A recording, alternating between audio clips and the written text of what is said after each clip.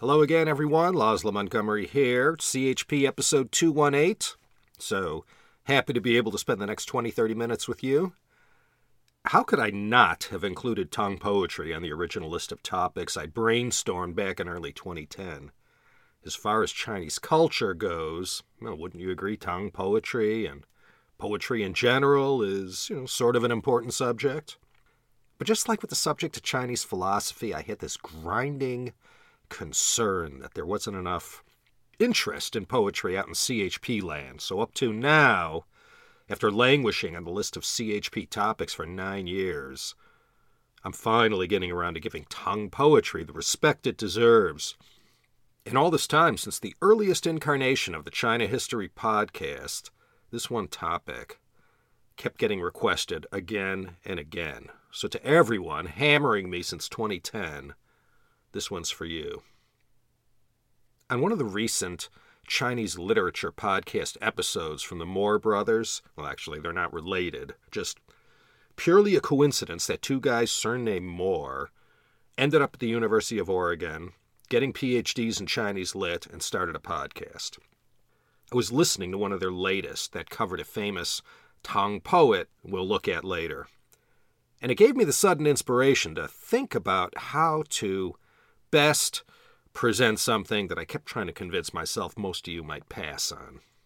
What I want to offer you first in this episode is a concise overview of ancient Chinese poetry before the Tang Dynasty and look at some of the major names to come out of that era.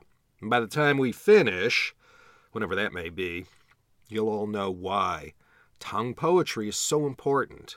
And you'll have a nice understanding of how everything developed from the ancient times during the Zhou dynasty all the way up to and including the Tang. After a lot of fulmination on the matter, I decided I'm not going to recite poems to you and drown you in all the jargon. I'll give you as much background and detail as I can, and then you can decide if this is something you'd like to learn more about and actually read in Chinese or translation some of these great works whose names I'll be giving. I promise not to throw all these terms at you about poetry structure, temporal, logical, and analogical associational structures. I had no idea how complicated it was. Metaphors, similes, synecdoches, puns, onomatopoeia, rhyming, reduplicative, compounds, alliteration, parallelism. Is it a hymn, an ode, a song, an elegy, a folk song? Poetry, and for sure Chinese poetry, is an entire world unto its own. Now, besides Lee and Rob Moore's Chinese Literature podcast, there are a multitude of resources out there to satisfy whatever urges you may have to learn more about this subject. And you could rest assured that in the show notes and at the website, I will post a bunch of great resources from some of the most respected translators of Chinese literature in English: Stephen Owen, David Hawkes, Cai Zongqi, Robert Ashmore, and Charles Egan among them. In this episode, I thought, let's go back as far as we possibly can to the genesis of the ancient Chinese poetry timeline. Not surprisingly, this was in the Western Zhou dynasty, where so much of traditional Chinese culture was rooted. We in the 21st century might not appreciate poetry like they did 100 or so generations ago. Here in the U.S., we have our poet laureate, Tracy K. Smith, but once you leave the Library of Congress, poetry hasn't been integrated too much into the workings of the U.S. government. Not that I'm aware of. Well, in ancient China, it was very, very interconnected with the royal court. And from the Zhou founder King Wen, all throughout imperial Chinese history, poetry was so important and integral to the royal court. And in all of Chinese literature going back to the beginning, and there was a lot of it, poetry stands in the most exalted position. If you can imagine these poems being sung in the Zhou court of Kings Wen, Wu, and Cheng, they'd be accompanied by these really ancient instruments, and the Zhou was famous for its tuned bells, drums, stone chimes, and these sounds, this music, and the recitation of poetry always accompanied ancient court rituals and sacrifices. There was a time in China, I don't know, maybe for a couple thousand years or more, if you wanted to amount to anything in life beyond manual labor, soldiering, and farming, you had to know this stuff. It was essential learning for the civil service exams, the only ticket to the big time for aspiring scholar officials, and it was woven tightly into the fabric of elite and aristocratic society. No kidding, you had to know your poetry to the extent that at social occasions, when all the beautiful people of society would gather together to dine, drink tea, wine, or party ancient style, you had to be ready at a moment's notice to stand up in front of everyone and extemporaneously utter a poem that, well, besides following all the rules, had to appeal to your peers and be somewhat witty as well. A lot was riding on one's ability to rise to the occasion in this respect. During the Zhou, the ancients used to say, 诗言志.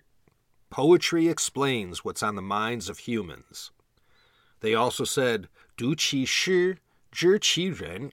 You can judge a person by their poetry. As far as Chinese poetry goes, it all began with the Shi Jing. This work has many names. The Book of Odes, the Book of Songs, the Classic of Poetry. It's one of the 5 classics, the Wu Jing, the Confucian Canon. 305 poems, written, it's said, between the 11th and 7th centuries BCE. I can't say these are the oldest poems in all of Chinese history, but they're the oldest ones we know of so far. These poems of the Shi Jing, nearly all of them rhyme. Well, perhaps they all did at one time or another. The Chinese language they spoke in later dynasties changed over time to the extent that poems that rhymed in the Western Zhou no longer rhymed in the Tang. We got this problem with the English of Shakespeare's time and today's English, say, spoken in the north suburbs of Chicago, for example. It's not the same. The poetry from the Book of Odes, well, from a social and historical perspective, offered a little porthole into what was important during these Zhou-era times. In studying these lines of poetry, it allows us to understand what mattered to people back then. What were their triumphs and sorrows? Poetry, it's also said, is a reflection of the common people, told through the writing of the nobles and elites of the day. And all kinds of interesting ways were used in poems to express a message that required subtlety in how it was delivered. Allegory, for example, was a very common literary form very early on. I don't know if the classic of poetry would stand in such an illustrious position as it does if not for one person, and that would be Confucius. As I'm sure I mentioned in that 9-part History of Chinese Philosophy epic, it was the great sage who, well, if you believe Sima Qian, picked out the final collection of 300-odd poems from about 3,000 and compiled them into this classic of poetry. Confucius was, as tradition says, the final editor of this work. And for this reason, and the importance Confucius gave to this work, ever since, it's as classic as you can get in ancient Chinese literature. The poems of the Shi Jing, all 4 characters per line, and for this reason they ultimately became, among other things, a fount of great Chengyu, or Chinese sayings. Any old copy of the classic of poetry or Book of Odes that you might find, the final compilation was finished in the Han Dynasty by Master Mao Heng. Students and scholars of this classic of poetry or Shi Jing use Master Mao's version of the text and swear by his commentaries. You know how in Mozart's complete works you have Ludwig van Kerkel, who cataloged all 600-something pieces, and students and teachers of Mozart would know Symphony No. 25 in G minor, yes, that's Kerkel 183. Well, same with the Book of Odes. Each poem would be Mao number, whatever. Master Mao Hung put them in order and organized everything. This classic from the Wu Jing, the 5 classics, if you're interested to go check it out yourself, well, let me tell you, you're walking around lucky and don't even know it. Get on the Google and search for Book of Odes or Classic of Poetry or Shi Jing, and there are translations galore for you to enjoy, online and in dozens of e-stores. Go check it out if you're so inclined. Why pass up the chance to read poetry from over 2,000 years ago? Still affects people today. Chinese characters, especially classical Chinese, were tailor-made for Chinese poetry. In classical Chinese, every character was one syllable and had more than one meaning. Some had several meanings, in fact. We'll add to this Chinese flexible grammar and all the literary tricks of the trade, and it allowed Chinese poetry, even at a minuscule 4 characters, 4 syllables per line, to express something very rich and multidimensional in a way that was not possible to do in English, and not with this mixture of brevity and profundity. I learned something. Classical Chinese is monosyllabic and not disyllabic like the Chinese language of today. In the classical version, one character was one word that could have meant, 15 different definitions. Disyllabic, like dianhua, 2 syllables, 2 characters to say the word for telephone. Well, in the classical version, had they telephones back then, you would have been able to express it in a single character. Well, the moral to this story is that with one character having so many different meanings, well, a poet had plenty of latitude to express themselves. But when you tried to read it in a different language, it was easy for stuff to get lost in translation, or at best, not quite grasp the original intended meaning. The matter of translation, we could talk more about that later. Let's try and get out of the Warring States period alive.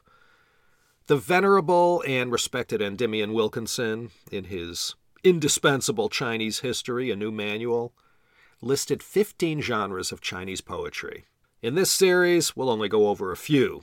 Well, more than a few, but definitely not all 15. Of the pre-Qin dynasty poetry, there are 2 great works. We just looked at one of them, the Shi Jing, or Classic of Poetry. The other one was the Chu Ci, or the Songs of Chu, also called the Verses of Chu. Chu was one of the warring states.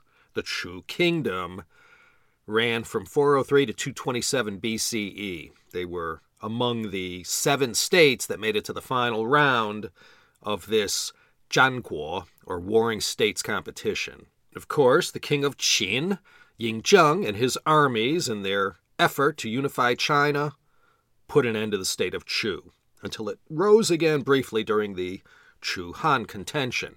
Chu was culturally unique and rich. Han culture from the Yellow River Plains had early on wafted into Chu, but the people there remained separate and unique in what they still retained from earlier times. They had their own language, religion, myths, painting, calligraphy, music, and as we see with the Chu Ci, they had their own poetry as well. The thing about the Songs of Chu was that, well, it was quite a departure from the poetry found in the Shi Jing. Chu was not anywhere near the Yellow River Plain, where core Chinese civilization flourished. They were located in and around Hubei province, on the other side of the Yangtze River, the south side. Remember, everything in Chinese history started in the north and expanded southward. So by the time the Qin forces vanquished Chu once and for all in 223 BCE, well, that part of China all had their own thing going on all these centuries, including their own poetry. Shamans who communicated directly with the gods were very tied to Chu traditions. It was a most spiritual culture. And these shamans, or wushi, who lived down in Chu, well, they communicated directly with the supernatural. And this supernatural, you see it in Chu poetry. These people of Chu state, they had their own Ci form of poetry, It was much longer than any poem you'll find in the Shi Jing. It had all kinds of new ways to express oneself and to present a whole epic story.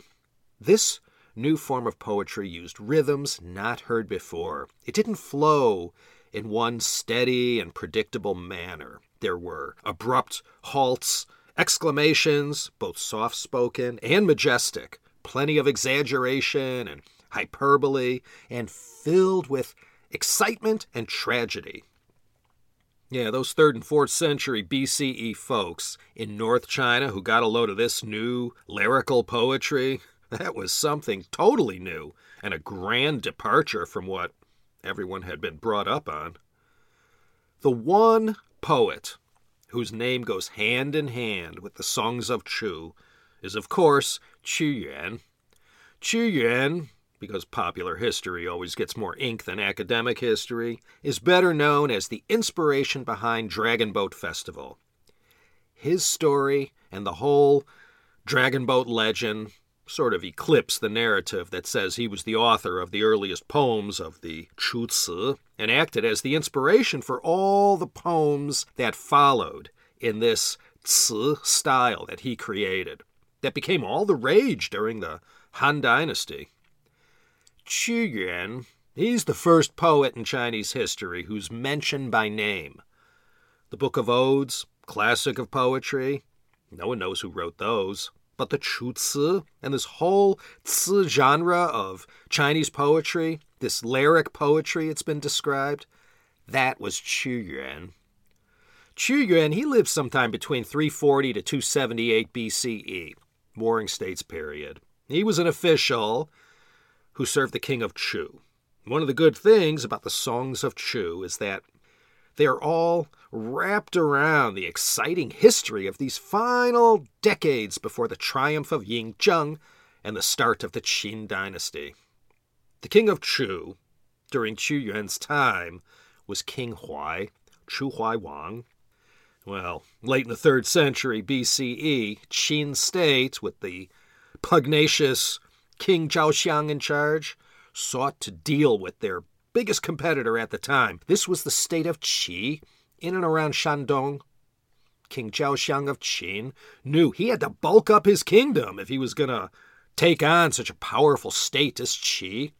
And the only way to do that was to first push eastward. Warring States aficionados know this story well, how King Huai of Chu, despite the copious amounts of good advice he got from his most loyal and patriotic officials, Qu Yuan most notably, chose to follow the wrong advice, and in so doing, caused the downfall of this once great kingdom along the Yangtze. It's one of the more well-known narratives how King Huai led his state into a couple disastrous battles that annihilated his once feared army, and how he trusted in the wrong advisors and ended up dying a prisoner in Xianyang, the Qin capital, in 296 BCE. It's all told in the records of the grand historian, and most famously in Qu Yuan's poem, Li Sao, or Encountering Sorrow. This is, by a landslide, the most famous work among the 60 poems that comprise the Chu Ci. In fact, so overwhelmingly famous is this poem above all the others, this Chu Ci genre of Chinese poetry is also referred to as Sao poetry, from this poem, Li Sao. I'd read it for you, but it's pretty long. This poem by Qu Yuan was one long lamentation for Chu, and the state that the government had degraded to, which was the cause of all this. He lamented the way he was treated and that his patriotism and dedicated service to the king was not appreciated, and that in return for his patriotism, his diligence as an official, not to mention his sincere loyalty, Qu Yuan was slandered and banished to the south. And during this period of exile, Qu Yuan wrote his greatest poems, including the Li Sao. And as an act of patriotic protest, in his place of banishment, after suffering at the hands of self-serving, manipulative, and corrupt officials, Qu Yuan waded into the Miluo River, not far from Dongting Lake, and drowned himself. And here, in this final act of defiance, Qu Yuan provided all the inspiration that was needed to launch the legend of the Dragon Boat Festival and the races that are part of this ancient holiday. Still celebrated today in China and, well, wherever there are enough Chinese to crew a couple of dragon boats. He's been in and out of vogue throughout Chinese history. Sometimes a patriot, sometimes a troublemaker, depending on who was in power and what kind of ruler they were. Qu Yuan was a sensitive subject, and his ghost was always hanging around wherever the emperor of China went. You see, when the local people who lived along the banks of the Milaw River learned that their beloved Qu Yuan had walked into the river carrying a large stone, they rushed to save him. But it was all in vain. He was already gone. And in their terrible grief at this tragedy, they at once began violently splashing the water and started beating loud drums to ward off whatever evil spirits had been hanging around. Then they ran back to their homes and rolled balls of rice to throw into the water to offer the river spirits who they wanted to appease and who they appealed to. And they took these balls of rice and wrapped them in silk fabric and cast them into the Milaw Jiang. And later on, this tradition of a silk wrapper will be replaced with bamboo or other kinds of leaves, lotus, banana, or other suitable leaves that are good for wrapping and leave behind their own distinct flavor, too. And these wrapped balls of rice became what we call today zongzi, glutinous rice balls with all kinds of fillings, both sweet and savory. And what mooncakes are to Mid-Autumn Festival, that's what zongzi are to the Dragon Boat Festival. And this legend of Qu Yuan from nearly 23 centuries ago was duly recorded in Sima Qian's Shi Ji as a noble act of defiance against corrupt and ungrateful rulers. And believe me, Qu Yuan won't be the last one in the annals of Chinese history who does what he did. The noble and righteous official slandered and exiled wrongfully for a deed he did not commit. Well, this became a theme that kept on being repeated all the way into modern Chinese history. From this theme of the wrongly accused official emerged a heck of a lot of novels, poems, plays, and songs. You remember surely a variation of this theme in the play Hai Rui, Dismissed from Office. Hai Rui Ba Guan. Well, that 1960s play about the Ming Dynasty official, Hai Rui, didn't cause the Cultural Revolution in the 1960s, but it sure helped grease the skids. Anyway, Sima Qian himself was the victim of duplicitous officials who stabbed him in the back with their lies and whispers to the king, and this grand historian, as we recall from past episodes, after being wrongfully accused, was given the choice of castration or suicide, and he chose the former in order to live to complete his great masterwork, the Records of the Grand Historian. So it's no surprise that he was able to relate to Qu Yuan and to sympathize for his plight, having suffered something similar himself. Next episode, we'll pick up with the new form of poetry that emerged from the popularity of this ci form of poetry. We'll look at Jia Yi and the Fu style of poetry that he was an early master of. One of the early Fu poems written by Jia Yi, who lived during the Western Han, was Diao Qu Yuan Fu, Lament for Qu Yuan.